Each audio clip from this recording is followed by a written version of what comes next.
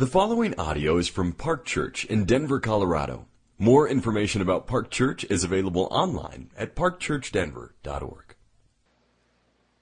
It's so important to answer some fundamental questions before we look at the gospel, before we look at the means of transformation. We have to answer some fundamental questions. And so right off the bat, I'm going to invite you guys to turn to your tables. In your handouts for today, there's a section that says exercise number 1. And it asks you at your tables to read a couple sections in Genesis 3 and answer a couple questions. The questions there are, how would you define sin? And what is or are sin's consequence or consequences?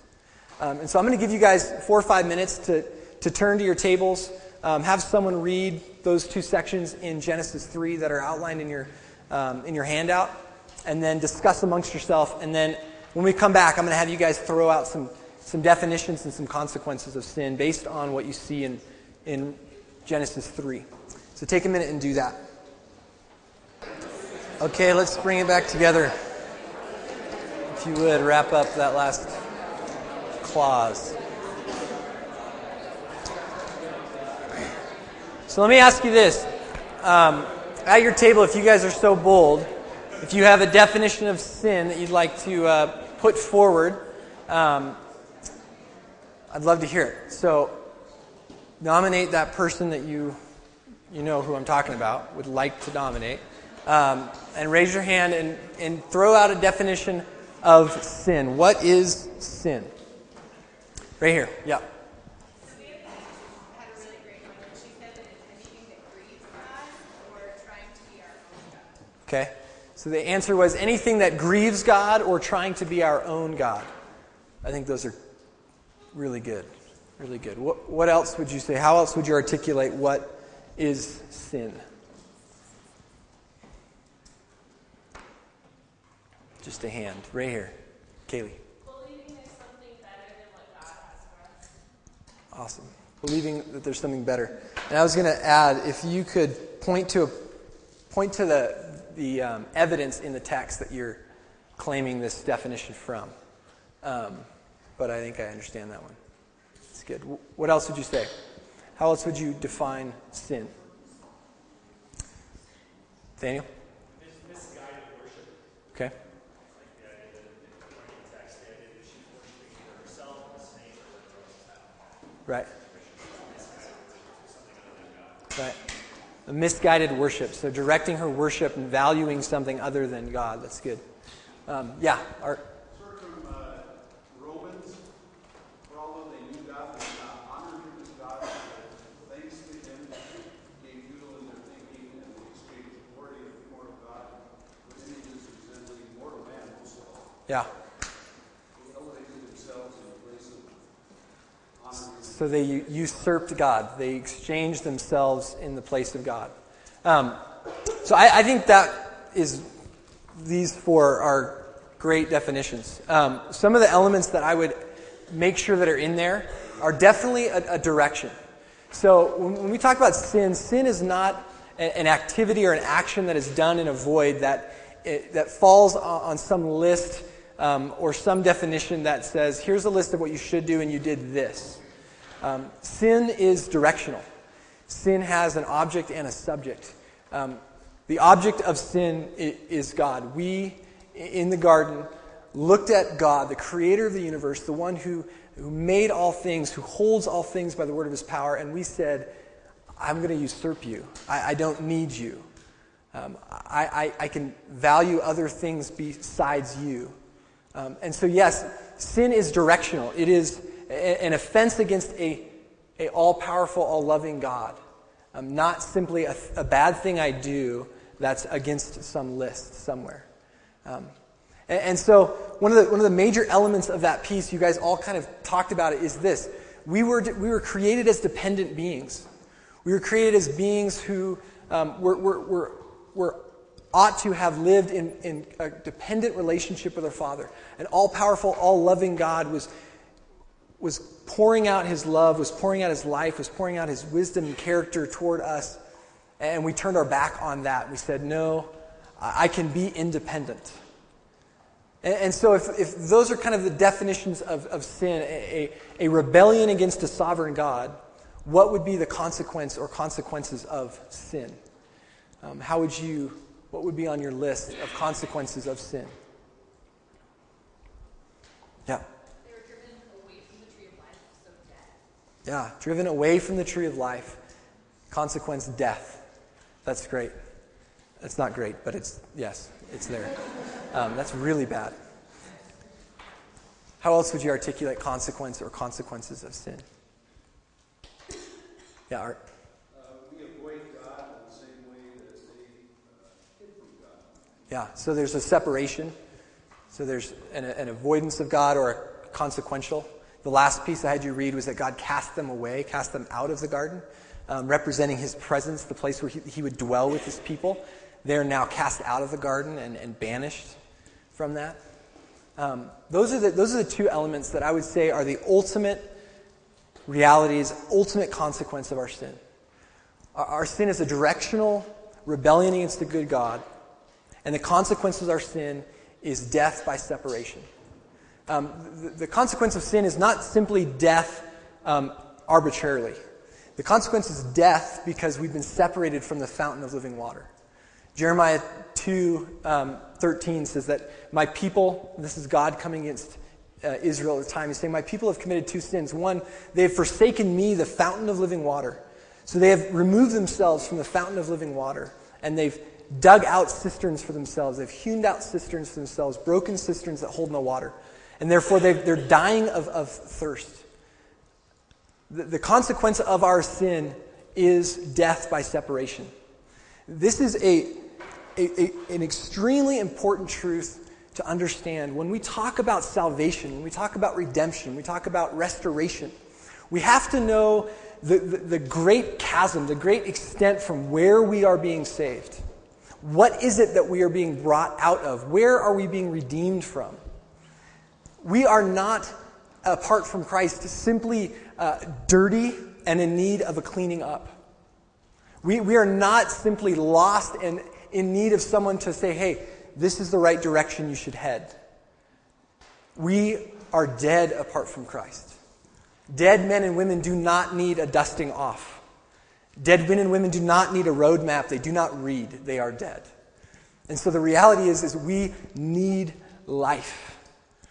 Those two elements are so vastly important. We are dead and separated. And so if we are going to have a resolution to that, the resolution has to match that consequence, that conflict.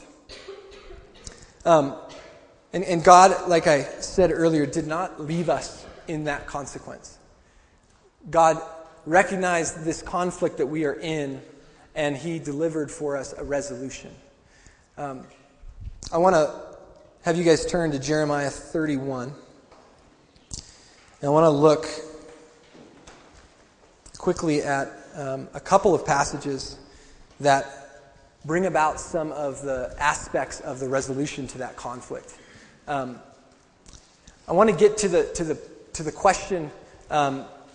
Neil spent a lot of time last week talking about this transformation chart, that we have this sin behavior, and underneath this sin behavior are these desires and motivations, and underneath that are these heart idols that we've placed other things more valuable than God. That's the state we're in, and that's what we have to come to God and repent of. And then we get to the point at the bottom of this cross, or this transformation triangle, where we look at the cross. I want us to look at what is the means by which we are transformed. What is the means by which we are sanctified or made more holy or changed? But before we do that, we have to look at this ultimate conflict that we're in, because it's the same throughout. So look with me at Jeremiah 31. I want to read Jeremiah 31, starting in verse 31. And this is Jeremiah, or God speaking through Jeremiah to the hope that this group of Israelites have been, the whole nation of Israel has been exiled. He's been scattered throughout the nations. They recognize and feel the reality of being banished out of the presence of God. They recognize this separation. And God promises that there would be a resolution that would come. He says this, "Behold, the days are coming, declares the Lord, when I will make a new covenant with the house of Israel and the house of Judah. Not like the covenant made with their fathers on the day when I took them by hand to bring them out of the land of Egypt. My covenant that they broke, though I was their husband, declares the Lord. But this is the covenant that I will make with the house of Israel after those days, declares the Lord. I will put my law within them. I will write it on their hearts, and I will be their God, and they shall be my people. No longer should each one teach his neighbor or each his brother, saying, Know the Lord, for they shall know me. From the least of these to the greatest, declares the Lord. For I will forgive their iniquity, and I will remember their sins no more." And if you turn the page to chapter 32, starting in 36, he continues and says this, "Now therefore, thus says the Lord, the God of Israel, concerning this city which you say, it is given into the hand of the king of Babylon by sword, by famine, by pestilence. Behold, I will gather them from all the countries to which I drove them in my anger, in my wrath, and in great indignation. I will bring them back to this place. I will make them dwell in safety. They shall be my people, and I will be their God. I will give them one heart and one way, that they may fear me forever. For they own good and the good for their own good and the good of their children after them. I will make with them an everlasting covenant that I will not turn away from doing good to them, and I will put the fear of me in their hearts, that they may not turn from me. I will rejoice in doing good, and I will plant them in the land in faithfulness with all my heart and all my soul." In this passage, and in the one I want you guys to look at your tables, God is offering, He's promising resolution to this conflict. Before we get to the actual means by which we are transformed, I want us to look at what is the promise means. What is the promise resolution to this conflict that now we're being invited into? So as you look at your handouts, there's an exercise number 2 that I want you guys to walk through, and then we'll come back for a short minute and take a break. But in light of the definition of sin and the consequence of death by separation, what is the promise that God offers to us, both in Jeremiah and then in Ezekiel, what I want you guys to look at? So turn to your tables and work through exercise number 2 really fast, and then we'll come back. Let's bring it back together.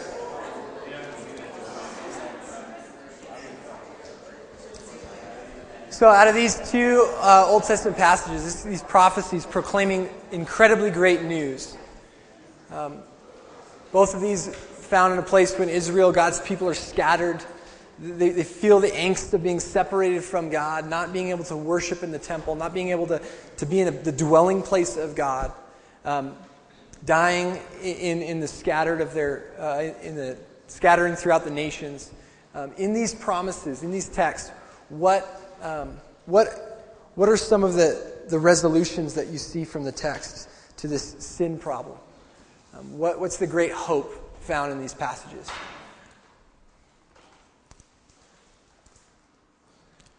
What was just awesome?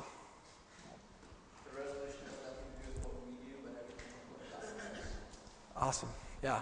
He said the resolution has nothing to do with what we do, but what God does. And where would you point to defend your claim?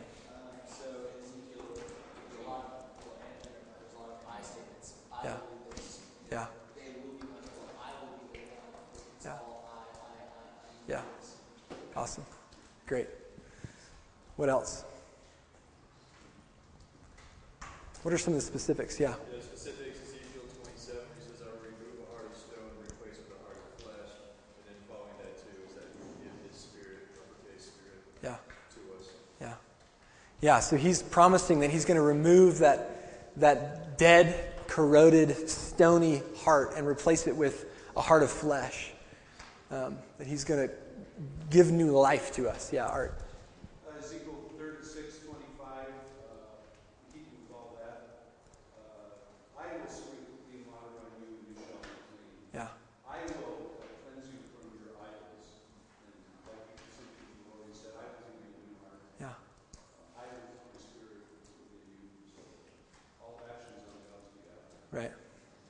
It's good news. What else? Yeah. Both passages speak of a gathering in that really kind of gives hope and driving out. Yeah. Yeah, kind of a resolution to that last bit in Genesis 3 that God drove them out of the place, and now he's going to gather them from all the countries and bring them back. So that he would dwell with them, that they would be his people and he would be their God. What else? Yeah. Jack.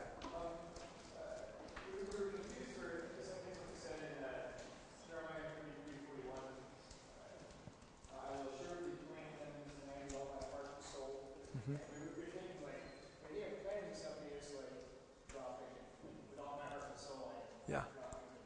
But then we went back a few verses and saw how this is not only for them, but for their children. It's an eternal covenant, and they will never stop doing good to them. Instead of planting things, but tending. Yeah. They got to plant and they will see the growth of people in his land eternally. Yeah, absolutely. That he's going to do this work. It's not just going to be a one-timer deal, but he's going to actually do this cultivation, do this growth, do this, making it a safe dwelling place for his people. Yeah, absolutely. Becca. Kind of opposite some of those things, but I think part of the hope that Ezekiel indicates in starting verse 31 is that we cause them to remember our evil ways. So he's going to use the new heart and this gift that he's given us to reveal sin. Yeah. And that is actually a part of the blessing, is that he's not going to leave us alone to die in our wickedness, but he's going to draw it out. Right. And convict us of it, make us ashamed. Yeah. And that's part of the healing. Yeah. Convict. That's beautiful insight. That's not quickly picked up, that there's a tender mercy in the reality that he's going to cause us to see the wickedness that we walk in, but do that from a new heart and recognize, man, this is where I want to live, and yet when I do this, I recognize it now. I can understand what it is, and that it's not this secure dwelling place that God has for us. Yeah. What else? Is there anything else that you guys saw in that passage that brings great hope? Yeah, Art. We will have an internal motivation for obeying God, Yeah. loving Him, as opposed Yeah. to external motivation in Right. terms of avoiding punishment. Right. Absolutely. That, he says that I'm going to write it on their hearts and they're going to know me from the inside out. That is an incredible hope that we have from this text. Yeah. This will put his spirit in us, and that we know God. Yeah. Yeah, that he's actually going to dwell with us again in a more intimate way possibly than even before. That he's going to give us his very spirit that we might know him through that. That's beautiful. Yeah, these passages are a gift for one. It's an incredible thing to be able to look at God working through his people in the Old Testament and pointing toward the reality of we were here. We were dead in our trespasses and sins. We were separated from a good God. And yet God is promising to do this work. I love the fact that so many of you pointed out that the I statements, it's God that's going to do this. God is going to put a new heart in us. He's going to cultivate us in this land. He's going to make us to walk in his ways. He's going to cause us to know his statutes and walk in them. And so if we step back, if we look at the big picture, creation, fall, redemption, restoration. Creation, God created us to live in communion with him, in perfect union with him, dependent on him for life, for breath, for joy, for patience, for peace, for all good things. And we said, no, I'm going to figure that out on my own. I'm going to go the other way. And so the consequence of that was death by separation. We were separated from that good God, and the consequence was death. And so we know, Andrews, he read this night one. But the big picture answer, the answer to that separation, that death, is the gospel. We know that. We've heard that. We must hear it over and over and over again. It is mandatory for us to know this. If there was a test in the class, we'd have to know the gospel. But Paul articulates it in this way in Ephesians 2. You were dead in your trespasses and sins, in which you once walked, following the course of this world, following the prince of the power of the air, the spirit that is now at work in the sons of disobedience. You hear echoes of, I'm going to cause them to walk in my ways, to obey my commandments and statutes. Among whom we all once lived, in the passions of our flesh, carrying out the desires of the body and the mind, and were by nature children of wrath, like all the rest of mankind. But God, being rich in mercy because of the great love with which he loved us, even when we were dead in our trespasses, made us alive with Christ. By grace you have been saved, and raised us up and seated us with him in the heavenly places in Christ Jesus, so that in the coming ages he might show the immeasurable riches of his grace and kindness towards us in Christ Jesus. For by grace you have been saved through faith. And this is not a doing of your own, it is a gift of God. The gospel is the answer to that big question. The resolution to the conflict of death by separation. And yet we come to passages like Romans 7 and we say, why? Why do I still struggle with this sin, and why can't I just get over it? You know, John and I were joking before, like, you want to change the things that you're doing? Just stop it. Just stop doing the things you're doing. Like, if that was it, we could have like a 5-minute class and not 4 2-hour classes.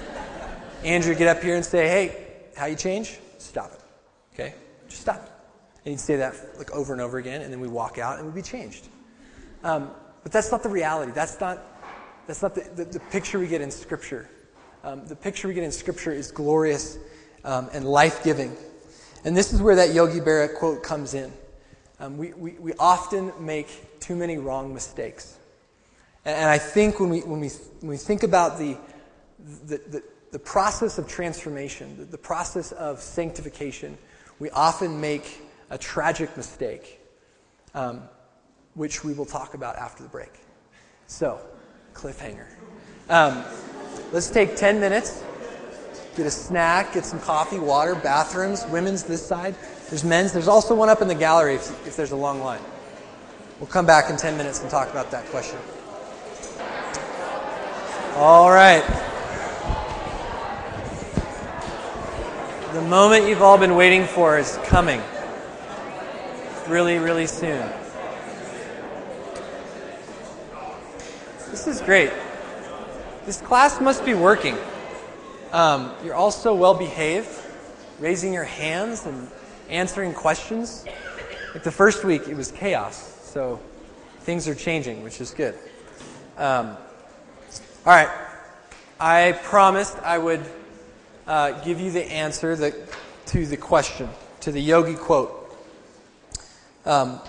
We often make wrong mistakes. So if you want to get your pen out and get ready to write down the mistake that we make when we think about transformation. This is the mistake. I wrote it down. We do not, D-O-N-O-T, believe that salvation is by grace through faith. That is the mistake that we make.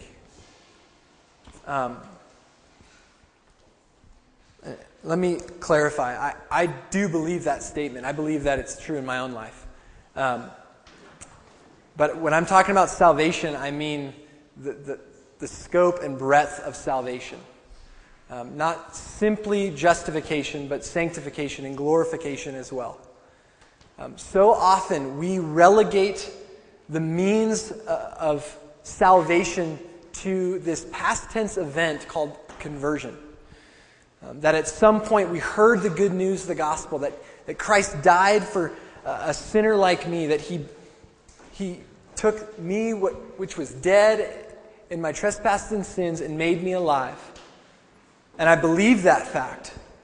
And the result of that was my justification, my salvation, my removal out from the dominion of darkness, out from the wrath of God, and into the dominion of light, into the presence of God. And I believed that. I looked at the cross and I said, the cross is where Jesus absorbed my sin, where he took on the wrath of God that I so deserved. It's in the cross that I've been made new. And now that the cross is behind me, I can get on with the work of transformation. The dramatic and devastating error that we make is we look at the work of salvation, the work of justification, and we rightly say that we've been saved by grace through faith. We've been justified by grace through faith. And then we look at sanctification and we say, all right, now what should we do? How must I be changed? How must I change from one degree of glory to the next? How can I be more holy? How can I look more like Christ?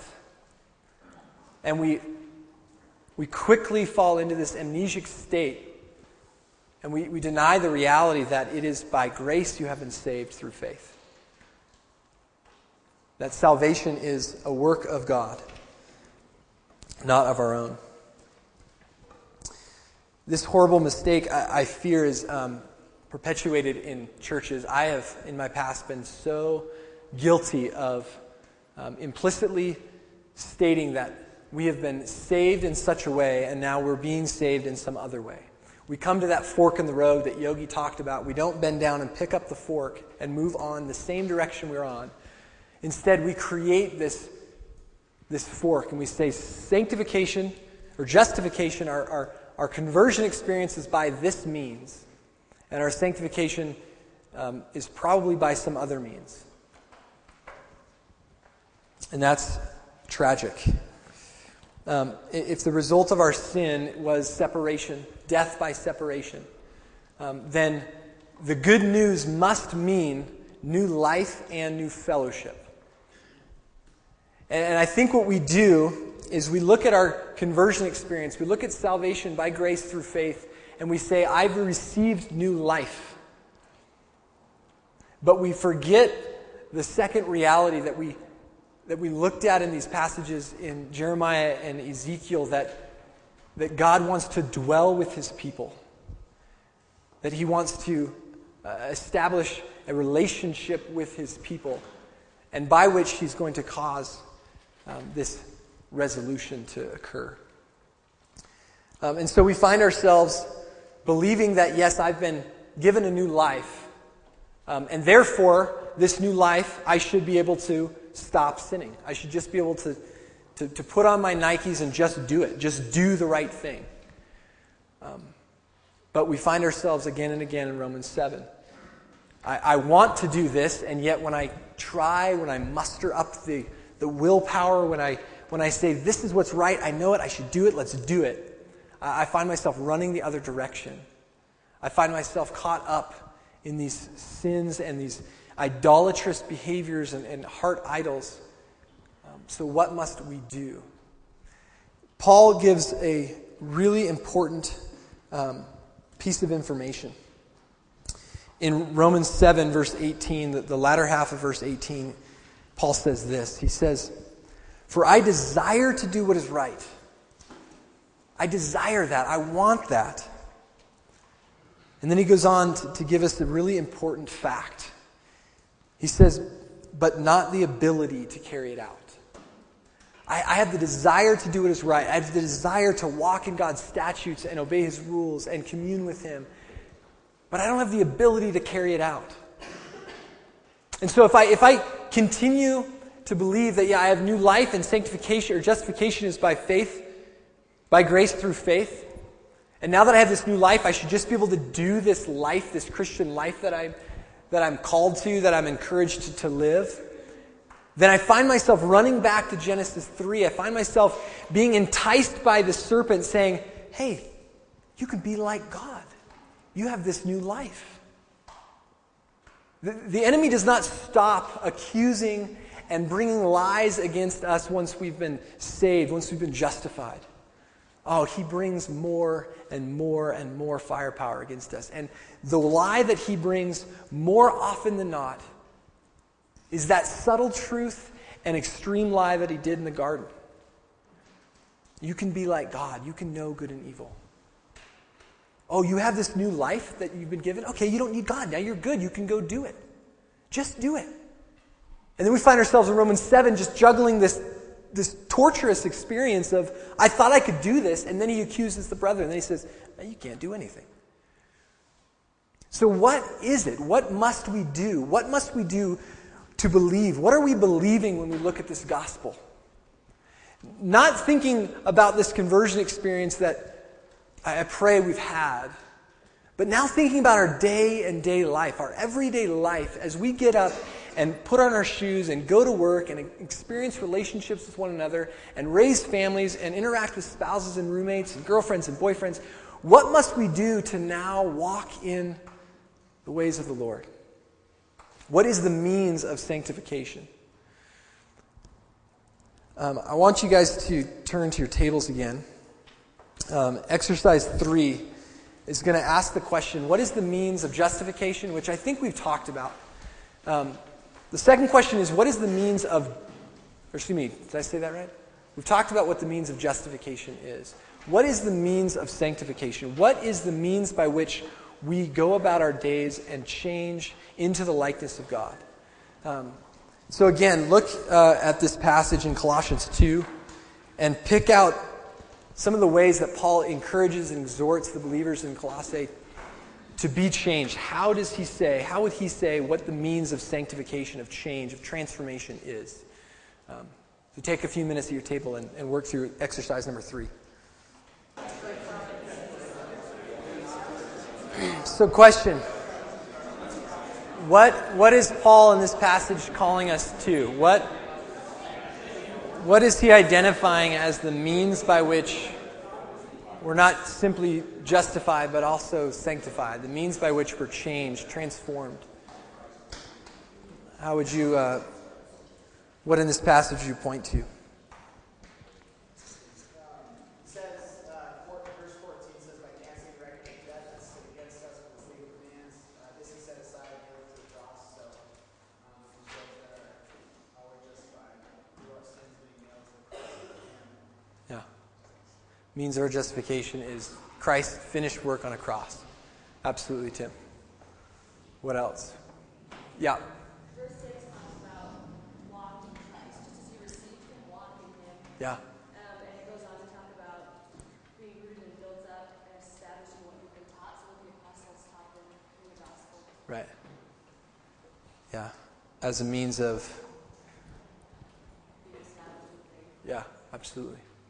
A sign of their hand over here.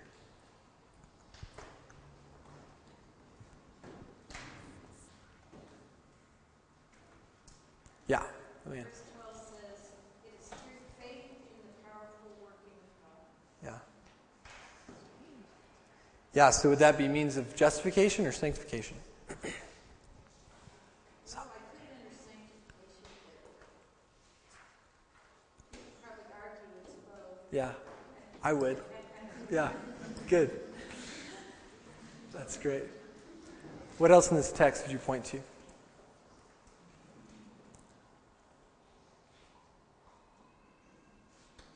Yeah.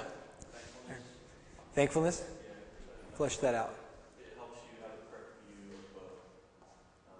We're thankful that we've been justified. And that thankfulness then helps us walk the way that we should walk. Yeah. Yeah, and again, directional. So we're thankful to a God who's justified us.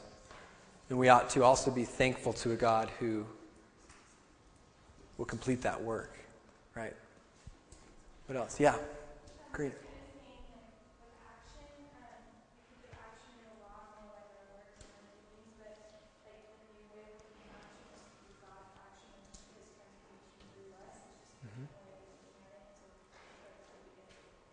Yeah.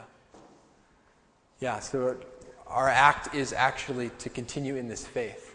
Yeah.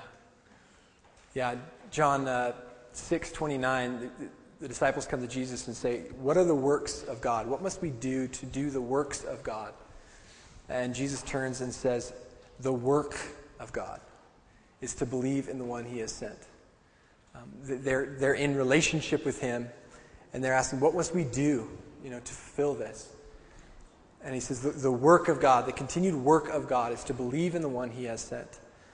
to have faith in the one he has sent, to receive by grace the gifts that he has given us. The reality is this: we functionally slip back into this disordered loves, this disordered values. If we were asked, how have you been saved? We would say, by grace through faith. Not a work of our own, it is a gift of God. We look to the cross and say, this is our salvation. But functionally, I fear that we often deny that fact with the way that we think about transformation, with the way that we think about change and sanctification, growing in holiness. If we continue thinking through this conflict resolution, this idea that we have been separated from a good God, we deserved death, and God has called us back into newness of life in this gospel. I think there are three things that we have to believe, at least three things. There's plenty of things we need to believe. But if we're thinking about salvation as faith, salvation by grace through faith, the question is, what are we believing? The question, when we think about transformation, it's by the same means by which we were justified, we are sanctified. By faith and repentance. By recognizing that I've directed a rebellion against a good God. And so if sanctification is by the same means, the first verse in this passage I had you read was, therefore as you received Christ Jesus the Lord, so walk in him.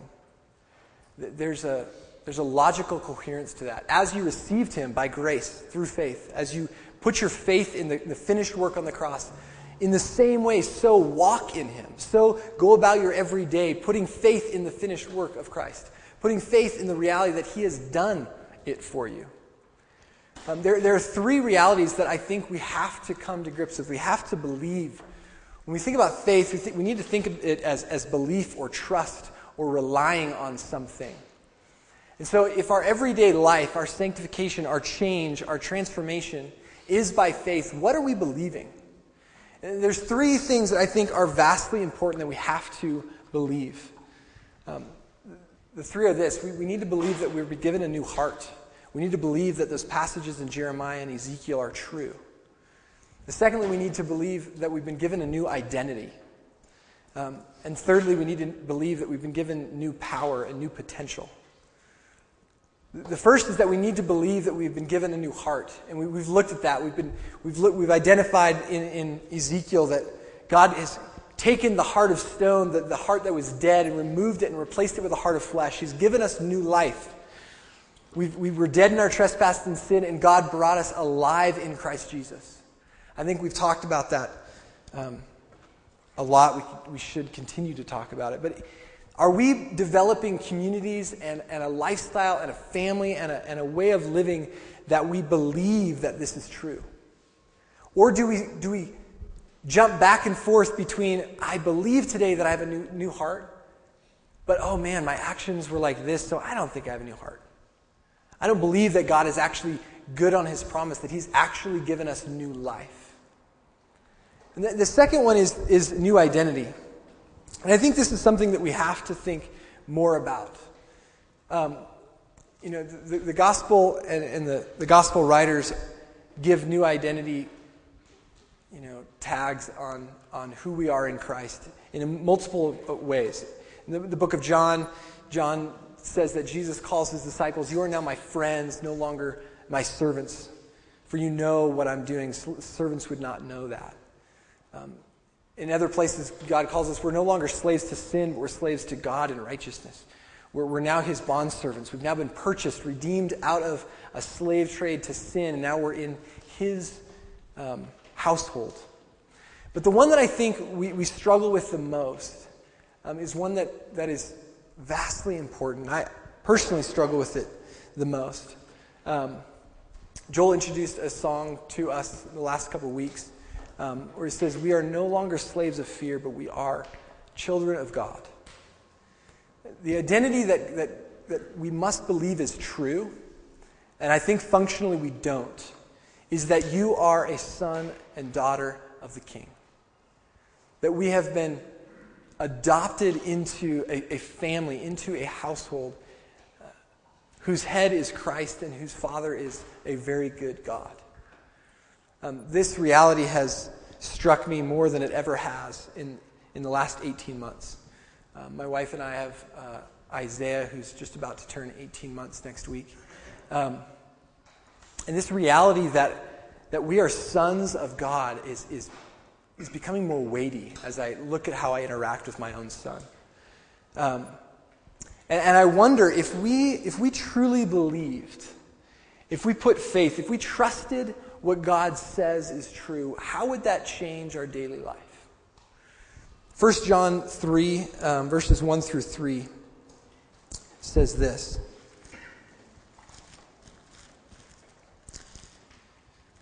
John says this to the church. He says, "See what kind of love the Father has given us, that we should be called children of God, and so we are. The reason why the world does not know us is that it did not know Him. Beloved, we are God's children now, and what we will be has not yet appeared, but we know that when it appears, we shall be like Him, because when we see Him as He is, and everyone who thus hopes in Him purifies himself as He is pure." I wonder if we believe that. I wonder if we believe when He says, "Beloved, we are children of God now." I wonder what that would do to our everyday life. You know, when Isaiah does something that I've asked him not to, or Lindsay has asked him not to, at 18 months, he knows right and wrong. If I asked him, for instance, not to throw the controller at the wall, and I say, "Isaiah, do not throw that controller at the wall." And, Isaiah walks over and holds the controller and kind of waits for a minute, assuming that I'm not watching. And then he chucks the thing at the wall and the batteries fly out. And then every time he looks back. And he looks back to see if I've seen him. Which I do. I see him do this. I hear him do this. And one of two things happens every single time. The first is either this. He looks back at me, gives me that little ah, and then he just starts booking down the hallway and usually trips on the rug, and I catch up to him pretty quickly. But he usually just takes off, he flees, he runs. But the second thing is this, and this has happened more often lately. Isaiah looks back at me recognizing I just did something that my dad asked me not to do. And his eyes well up and he starts to bawl. And then instinctively he runs over and he tries to grab onto my neck and hug me, as if to say, I didn't mean it. Don't punish me. One of two things happen. We either run, not believing that this is a good God, or our eyes well up, as Becca, you recognized in Jeremiah or Ezekiel, that we will recognize our wrongdoing and we will turn to a good God. The reality is that if we believed that we were sons and daughters of God, that He was our Father and that He loved us, and we looked at the cross and saw the greatest act of love to a Father who wants to adopt His children and call them into Himself, how would that change our behavior? How would it change our speed at which we would turn and repent of sin? How would it change our desire to come freely out of joy and plead from this God to transform us, to change us, if we believed that we were sons and daughters of a good Father? If our daily life, if our transformation is by faith, is by believing, what are we believing? In our communities, if you're in a gospel community or you're leading communities, are we reminding people often that they are a son and a daughter of a king who loves them, who is not quick to wrath, but quick to forgive, who wants to convict and bring up these sin behaviors and idols in our lives for our good, that he might eradicate them, that he might do surgery on us and carve away. If we believe that we are sons and daughters, would we not turn to him and receive forgiveness for our sins day in and day out? We must believe this, and we must call our friends and our family to believe that we have a new heart and that we have a new identity. We are daughters and sons of a good Father. The third thing is equally important. What is a new means? What is the new power or potential? When we think about transformation or sanctification to becoming more like Christ, what is the power that we are given in the gospel? And so for the last exercise, I want you guys to turn again to your tables. I want you to look at the upper room and Jesus talking to his beloved disciples before he goes to the cross. I want you to read those passages and ask the question that's there. What is the power? What is the new potential by which we are transformed? All right, with that lull, we only have a few minutes left, so I want to have three quick answers from you guys, and then I want to wrap it up. In this passage, what element, what is Christ promising us? The means of transformation. What are the promises in these texts regarding the power or potential or ability that we might have to change? Yeah, Becca. The Father, the vine dresser, is the one who hurts us. Yeah. I think I've always misunderstood this passage, or heard it kind of an emphasis put in a different place in this passage. Yeah. That's really incredible and life-giving. So the Father does the work. Yeah. Art. Well, I think the fact that the Holy Spirit lives inside us, the Spirit of the Father and the Son. Absolutely. Yeah, it says we'll come and make our home with you by way of the Spirit. The indwelling Spirit, absolutely. John. Yeah, and I think along with the Spirit in 16, verse 13, he says, when the Spirit of truth comes, he will guide you into all the truth. Yeah. And then earlier in 14, he says, he will just remind you of the truth. Yeah. So I think that's one of the ways the Spirit works, is just reminding us of what is true and all the things that Jesus has taught us. Yeah, absolutely.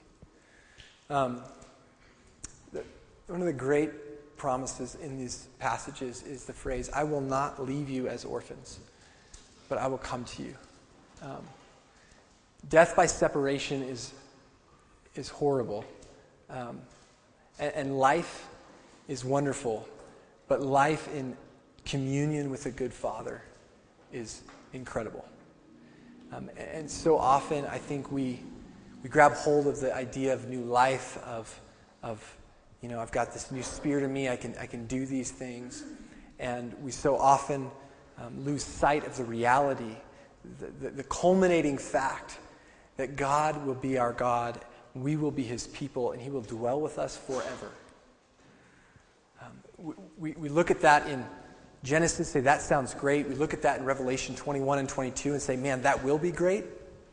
And yet time and time again, Jesus, God through his word, through his apostles, promised that he will be with us, that he will do this work in us. And he calls us to believe the reality that Christ has promised himself to us. I'm going to read really quickly 3 passages that Paul says, Paul references the fact that the means by which he goes about transformation is this indwelling of Christ. Really quickly, Colossians 1, 27 through 29, it says this: to them, to the saints, to us, God chose to make known how great among the Gentiles are the riches of the glory of this mystery, how God would bring about restoration. He says, which is Christ in you, the hope of glory. Him we proclaim, warning everyone and teaching everyone with all wisdom, that we may present everyone mature in Christ. And listen to this. He says, for this I toil, struggling with all His energy that He powerfully works within me. Paul says, my ministry, what I do not out of my own pull up my bootstraps and do it, but I toil with His energy, which He powerfully works within me. In Galatians 2:20, famous passage, he says, I have been crucified with Christ. It is no longer I who live, but Christ who lives in me. And the life I now live in the flesh, I live by faith in the Son of God who loved me and gave Himself for me. In this passage, Paul's talking to the Colossians not about an entryway into the people of God, but he's saying the life of the people of God is lived out of a reality that Christ dwells in you. And the life we live in the flesh, we now live by faith. We believe the fact that Christ dwells in us to do His work. The last passage is the answer to Romans 7, found in Romans 8. I want to read the first section of Romans 8, and then we'll wrap up.